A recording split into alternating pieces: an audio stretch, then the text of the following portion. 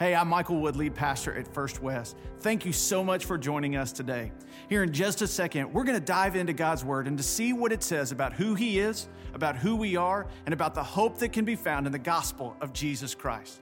I pray that today God's Word will encourage you, it'll challenge you, and it'll allow you to see that no matter where we find ourselves, there's always hope because of Jesus Christ. So let's dig in and see what God has for us today in His Word. Well, hey, I want to invite you to turn in your Bible to Luke chapter 5. It's where we're going to be today. And it is good to be back with you. It's been several weeks since I've been in this service, and so thankful to be back here with you. Good to see you. And often it is said of a mom that she would carry a child for 9 months in the womb.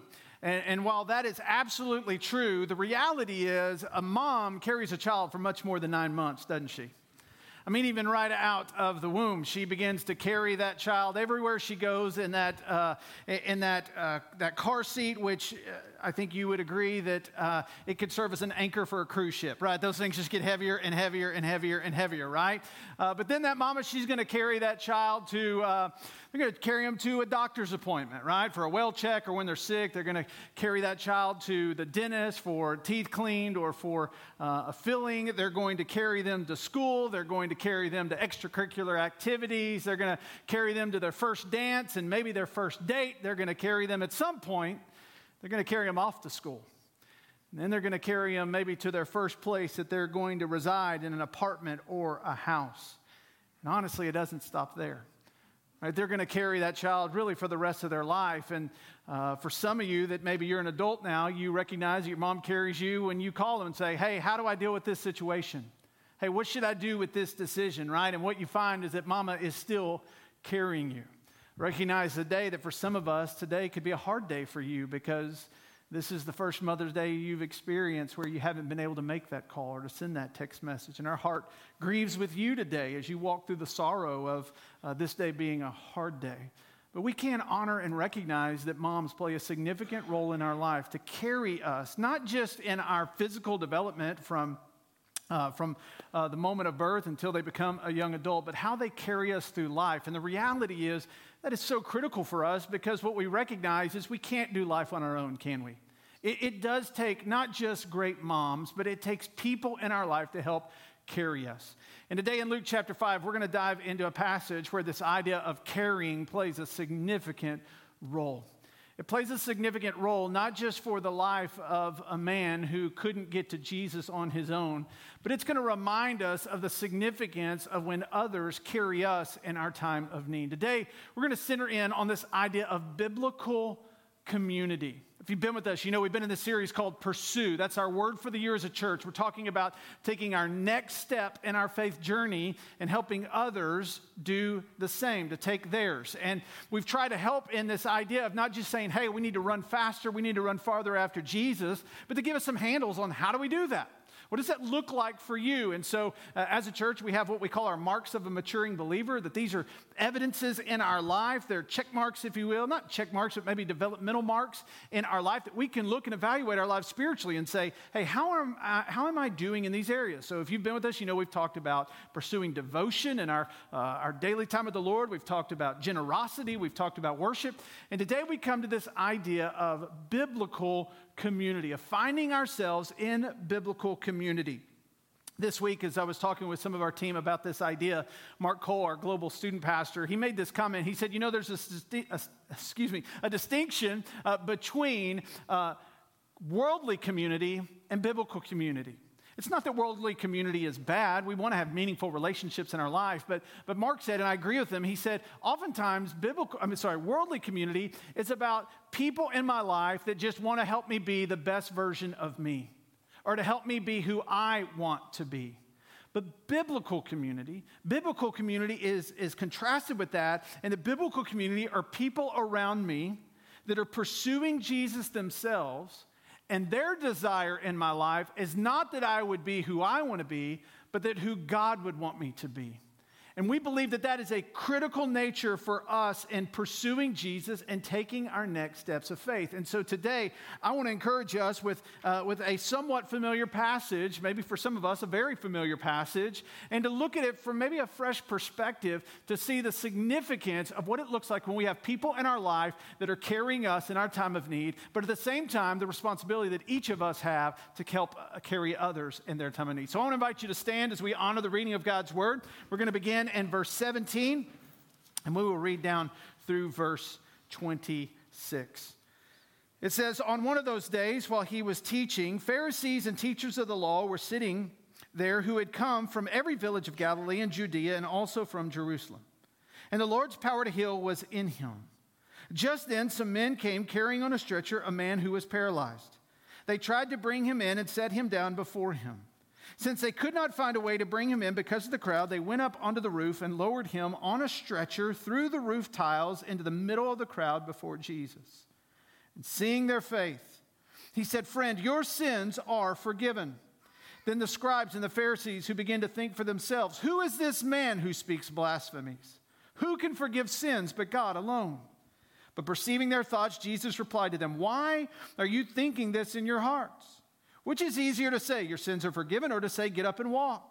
But so that you may know that the Son of Man has authority on earth to forgive sins,' he told the paralyzed man, 'I tell you, get up, take your stretcher, and go home.' Immediately he got up before them, picked up what he had been lying on, and went home, glorifying God. Then everyone was astounded, and they were giving glory to God, and they were filled with awe, and said, 'We have seen incredible things today.'" Let's pray together. Lord, we give you this time today. We're entrusting ourselves to the authority of your word. We're entrusting ourselves, Spirit of God, to your work in our hearts. And God, would you use this time to point us in the direction of who you want us to be, not just who we want to be. I pray, God, you'd give us a greater understanding and appreciation for biblical community in our life, and for us today to be committed to living life in that manner. So God, would you use your word today? And all God's people said, amen. May God bless the reading of his word. You may be seated. Today, as we work through Luke chapter 5, I believe we're going to see the pursuit of Jesus is expressed in faithful biblical community. Pursuit of Jesus is expressed in faithful biblical community. Now, as we dive into this passage, again, I told you I'm going to give you several observations here from this passage and maybe a fresh look, but I want us to understand, it's important to understand the context of the main thrust of why Luke is going to include this in his gospel, all right? In fact, Luke is going to take this story actually from Mark's account. We believe that Mark actually was the first to write the gospel account, and it served as a source for Luke and for Matthew. And in Luke, he's writing this down to record for us the true picture of who Jesus is and his true identity. So we see this moment where this paralyzed man comes, and Jesus says to him, "Your sins are forgiven." Now, when Jesus says that, the way in which it is that Jesus says it, it's not an observation that Jesus makes, but it is him making the statement as one, as it says here, with the authority that Jesus forgives this man's sins. And how does it go over with the Pharisees and the teachers of the law? Not good, does it? Right? It tells us that they became, in a sense, incensed, right? They became upset, right? They're asking these questions in their heart about who is this man who thinks that he can forgive sins? Who is this man that blasphemes God? And when they say that, what they understand is that for Jesus to say that he has the authority to forgive sin puts himself on par with God. And they didn't like that. And so Jesus, in his desire to give clarity to the fact not only that he can forgive sins, but that he is co-equal with the Father, he asked the question, what is it easier to say? That your sins are forgiven, or to get up and walk? What he recognized in that moment is that there's times in our life where we can express something that can be hard to be proved true because it's something that's maybe internal. But there are other things that are external that may give a stronger evidence. And so he says to the man, get up and walk. And in doing so, the external evidence of him having authority over creation and over this man's disease, it allowed those that were there that day to know that if he can do that, then he must have this authority to forgive sin. And in the context of this account in Luke chapter 5, I don't want you to miss today or to be reminded today. I want you to be reminded today of how this moment unfolds. This is another moment that we see in the Gospels in Jesus' public ministry where he is going to heal somebody. And what's unique about this one is how this healing comes about. Oftentimes we see that Jesus is walking along the way, sees someone and heals them, or maybe at times like the woman who reaches out and touches the hem of his garment, right? But the uniqueness of this is how the story unfolds. And the reason that I think that Luke and Mark give us this full account of how it unfolds is because it plays into the faith, the internal faith that was demonstrated. And it gives us a glimpse of what this biblical community can look like. I want to show you just two brief observations here in Luke chapter 5 about why biblical community is so critical in the life of someone pursuing Jesus. First one is this. If you're taking notes, you can write this down. Biblical community promotes faith demonstrated by actions. Biblical community, it promotes faith demonstrated by actions. Again, the uniqueness of this account is the journey to Jesus.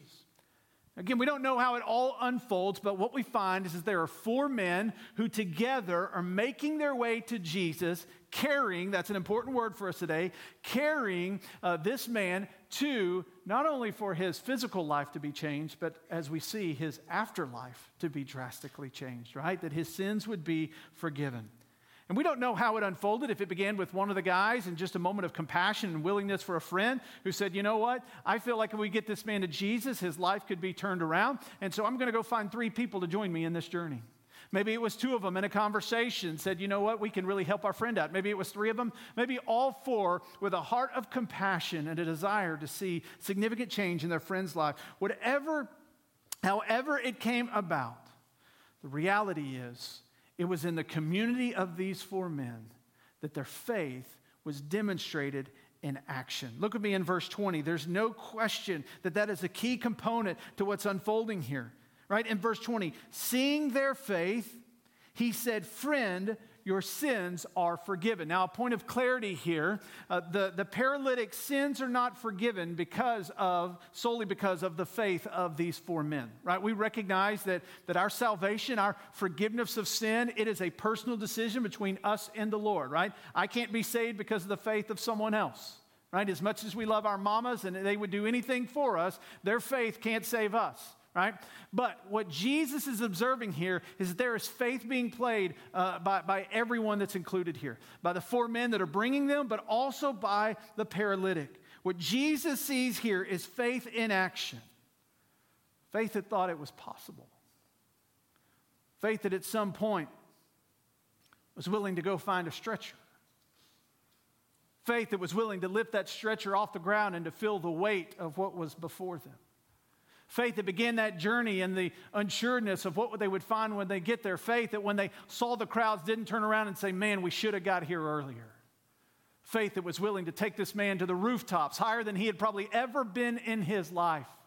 Faith that was willing to cause an incredible distraction to Jesus as he was teaching there with the crowds tuning in. Faith to lower him down and to put him right there at the feet of Jesus. Faith to believe Jesus for healing. Step by step, decision by decision. In the community of these 4 men, it was faith demonstrated in action. And it was a faith that was shared. Dr. Paul David Tripp, a quote that he shares, or that he has said that I have shared with you several times, and I will continue to share because it is helpful for us to understand who we are and what it looks like for us to pursue the Lord. But he says this, he says, no one in your life has more influence on you than you. And the reason that is true is because you talk to yourself more than anyone else talks to you. Is that true for you? I know it is for me. Some of you are like, Michael, you're crazy. Maybe I am. But we all talk to ourselves, don't we? All day, every day. And can I tell you what I've found to be true oftentimes in my faith journey? I'm really good at being able to talk myself out of exhibiting faith. For that thing in my life that I've been praying for over a long period of time, I can be real good to convince myself, you know what, obviously this just isn't going to turn out the way I want it to. I'm just done praying.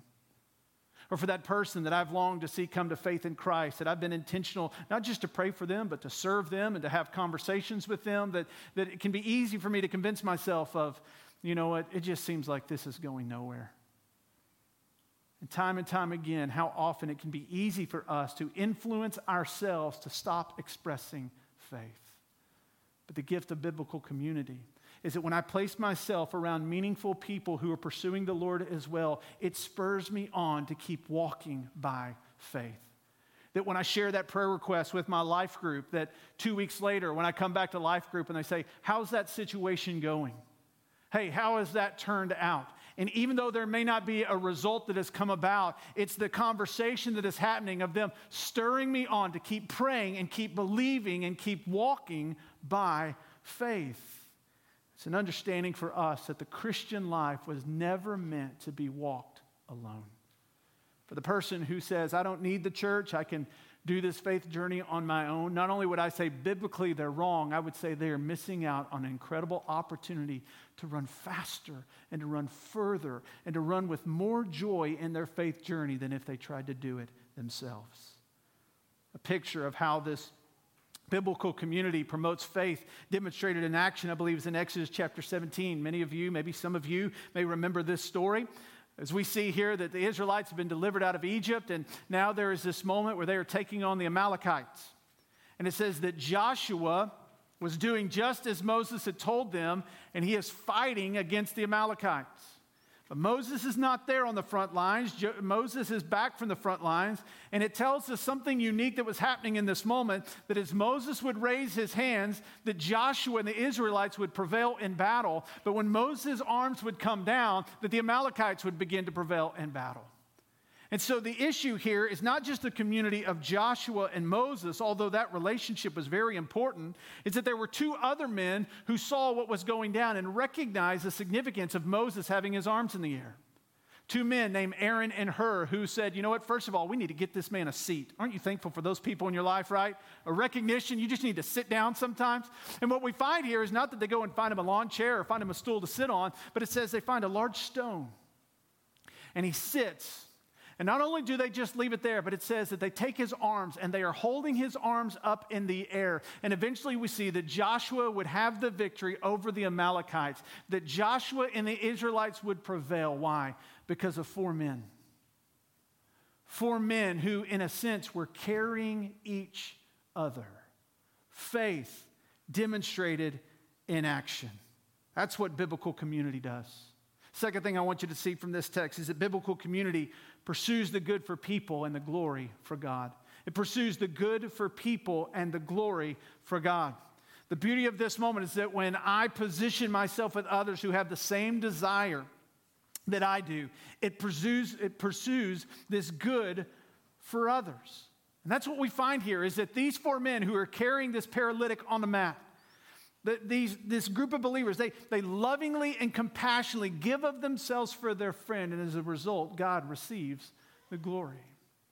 Here at First West, one of the ways that we try to facilitate this biblical community in your life so that you wouldn't miss out on the gift of having people in your life that are there to help you become who God wants you to be, it's through life groups. We believe that life groups are a key component of that. And in fact, that's why we say oftentimes that life groups are the heartbeat of our church. It's the heartbeat. While I'm grateful for your presence here today, and while this worship gathering is so important and biblical, and we're going to do it Sunday after Sunday after Sunday, just as Scripture calls us to do, we recognize that, listen, this is one thing, but you don't get community in this setting, do you? I'm grateful that while I'm preaching, y'all aren't all talking to each other. That would be awkward, all right? And so while it is a gift and while it's important and it is biblical, listen, the gift of life groups and biblical community is that you're not sitting in rows, but that you're sitting in circles. I mean that figuratively, but it's the reality that there is relationship, that there is meaningful relationship and bonds that are built, and in that there is an overflow where it is not just about me, but it's about us, and it is about the impact that we can have. It blesses me when I hear about life groups that are impacting our community through serving in soup kitchens and Desert Street Shelter and showing up at schools to serve meals to teachers for teacher appreciation. And right, it is groups of believers in biblical community saying, hey, how are we leveraging our lives for the good of others? And ultimately for the glory of God. In fact, look with me at the end of this account in verse 25. It says, immediately he got up before them, picked up what he had been lying on, and went home glorifying God. And then everyone was astounded, and they were giving glory to God, and they were filled with awe and said, we have seen incredible things today. Because of the community of these 4 men and their faith that was demonstrated in action, the result ultimately was the glory of God. The glory of God that was given by the man who was healed, the glory of God by those that were in the house, glory of those that were filled with awe and said, we have seen incredible things today. Listen, when you walk in biblical community and meaningful Christ-centered relationships, it allows God to receive glory. And all that happens because of 4 men who said, we're going to carry a brother in his time of need. You know, my role as pastor, the calling that God has placed on my life as a shepherd, is to help walk with people in their time of need. Not just to walk with people in their time of need, but to carry people in their time of need. But the truth is that some people may look at me as a pastor and believe that I'm 10 foot tall and bulletproof, and that's not the case. They may believe that I've got life all figured out and that I just spend my life carrying other people, but the truth is there's moments in my life I need people to carry me. When the challenges of family life and the realities that come with leading a church and the challenges that may come in other facets of life, when those things come, there's moments in my life where I need people in my life to encourage me, Michael, keep running the race. People in my life that I need to say, Michael, hey, you need to sit down and rest a moment. The truth is, for all of us, regardless of how long we've been a believer, regardless of how well we think we know the Bible, regardless of how many Bible verses we have memorized, there are moments in our life that God gives us the opportunity to carry others, and there's moments in our life that we need to be carried. If you don't believe me, I want you to see how central this is to the understanding of the church. Go with me to Galatians chapter 6. Galatians chapter 6. We're going to find in Galatians chapter 6 that Paul is speaking. He's writing to the New Testament church. And he's helping them understand that as the church, as a body of believers in biblical community, that your church is to be more than just the individuals you sit next to while we sing and while you hear a sermon. But these are to be Christ-centered, biblically based relationships, recognizing that sometimes I'm carrying you and sometimes you're carrying me. It is the gift of biblical community.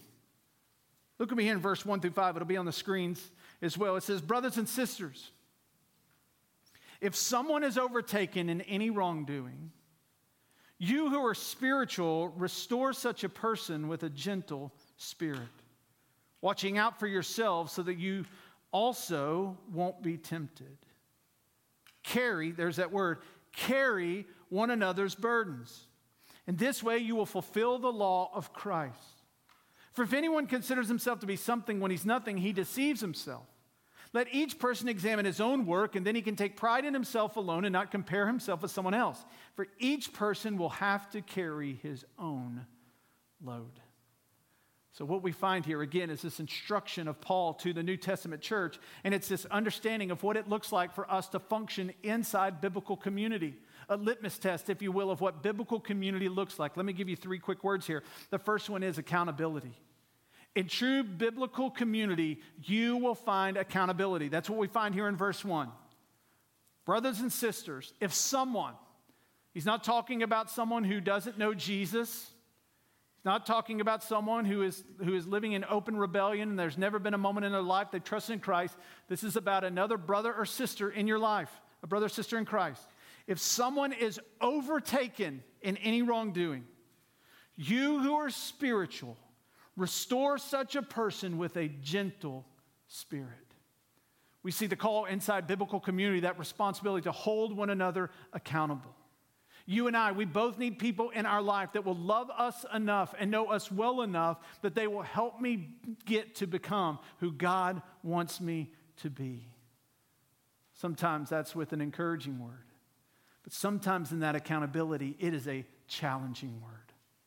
Michael, when you said that in that meeting the other day, you said that from a place of anger, and it didn't honor God. Michael, you need to go find that person, and you need to apologize to them. Listen, that's not an easy thing to have someone say to you. But you know what? It is a gift when you can trust the heart of the one who's saying it. right? It's the understanding that I need people in my life that love me and are willing and desire for me to be who God wants me to be, that when they see me living in such a way or in a relationship or how I'm handling my finances or areas of my life, that it's not that they're trying to stick their nose up in my business. It's that they know that ultimately my heart is I want to be who God wants me to be, and they love me enough to even be willing to walk into some confrontation to help me get there. Great picture of this is in 2 Samuel chapter 12. So you remember the story of David and Bathsheba, right? David had walked in sin, and we see this moment afterwards where Nathan comes to David and he tells this parable. And as David listens to this parable, he's becoming more and more angry at the injustice that is taking place. And in that place, Nathan looks at him and he says, David, you are that man. And while some would want to look at that and say, man, that was terrible that he would do that, what we recognize today is that it was a gift from a trusted friend, one that David knew that Nathan wanted the best for him, to be who God wanted him to be, and he was willing to have that type of hard conversation with him. But notice what Paul says here, that in this biblical community and the accountability that comes with it comes with a gentle spirit, right? I don't need people in my life to come and just to be a jerk for the sake of being a jerk. Do you? We have enough of that, don't we? But you see, that hard conversation with a gentle spirit, it only comes from people who truly love me and desire for me to be all that God desires me to be. The second word, not just accountability, but availability. To have people in your life that are available to you.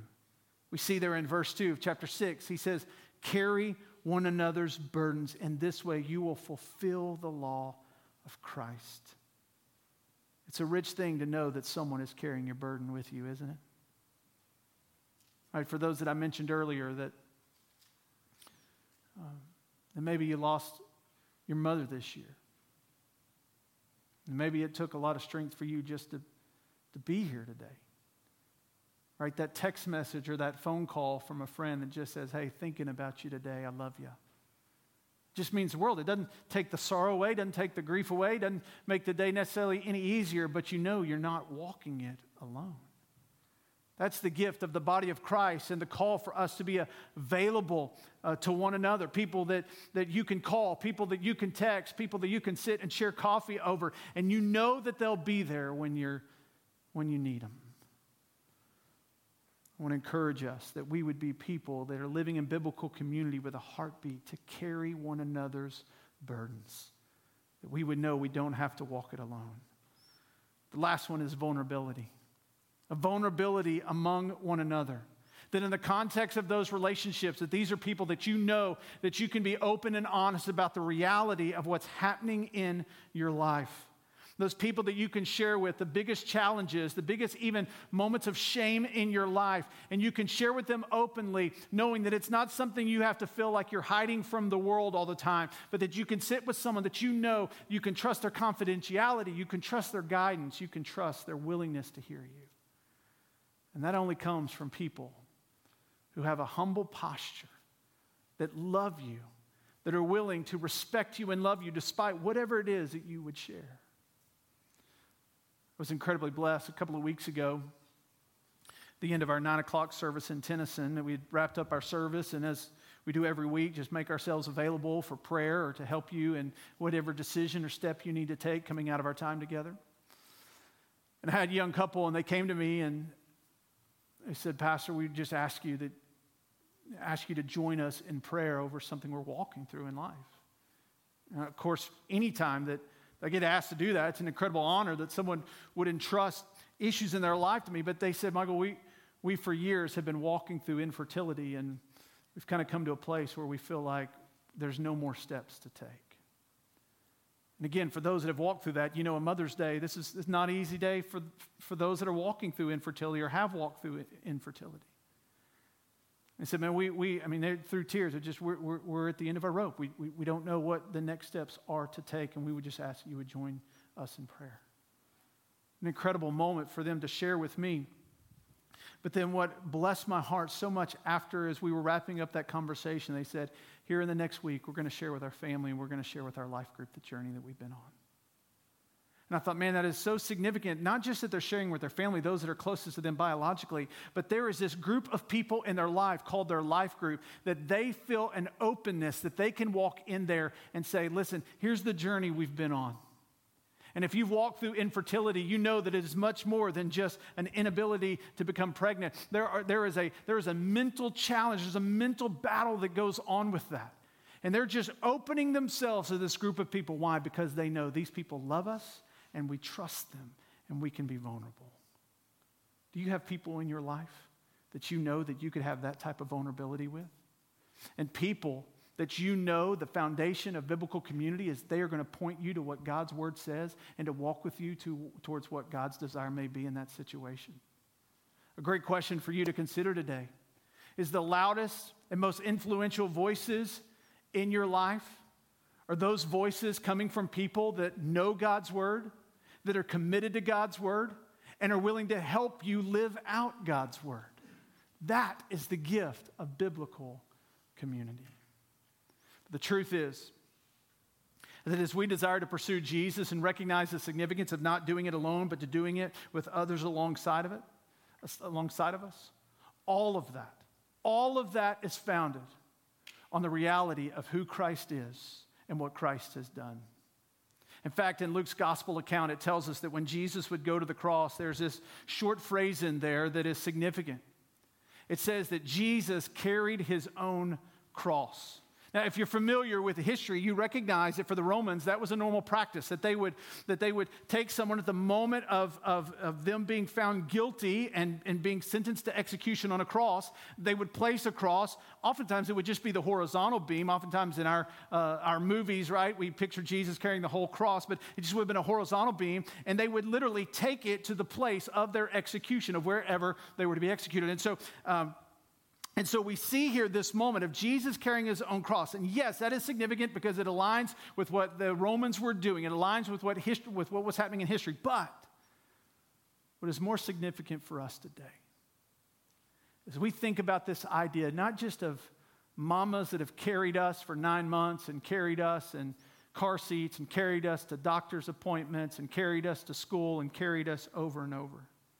And not just the significance of meaningful Christ-centered relationships, of people that carry us in our time of need and the responsibility we have to carry others in their time of need.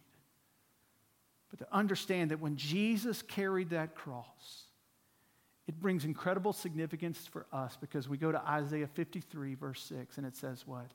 That we all like sheep had gone astray. We each had turned to our own way, but God laid on him the iniquity of us all. The call for you and I to live in biblical community and that we would carry one another's burdens, it overflows straight out of what Christ has carried for us. And if you're here today, and there's never been that moment that you have trusted in Jesus, you've trusted in his death, burial, and resurrection, today I want to recognize that Jesus has carried for you something that you never could have carried for yourself. That he took on himself the sin of the world. That includes your sin and mine. And he took it to the cross. He bore that burden in his death so that you might have the forgiveness of sin, to be restored in a right relationship with God, and to now begin this journey of becoming who God wants you to be. But it doesn't matter who you have around you. It doesn't matter what that community looks like if there's never been that moment that you've responded to what Christ has carried for you. So today, my hope for you is this, 2 things. Number 1, today, for some of you, you need to recognize what Christ has carried for you. He's carried your sin to the cross so that you could be forgiven and to be in a right relationship with him. And my hope today is that you would respond to him by faith. Just as we read earlier, that we were dead in our trespasses, but God in his great love for you has now made us alive in Christ Jesus. Today, you would respond to God's love. But secondly, my hope for you today is that you would not miss out on the opportunity of having biblical community in your life. Knowing that this race, this pursuit of Jesus wasn't meant to be made alone, and that there are people in your life that are there to hold you accountable, to help you be who God's called you to be.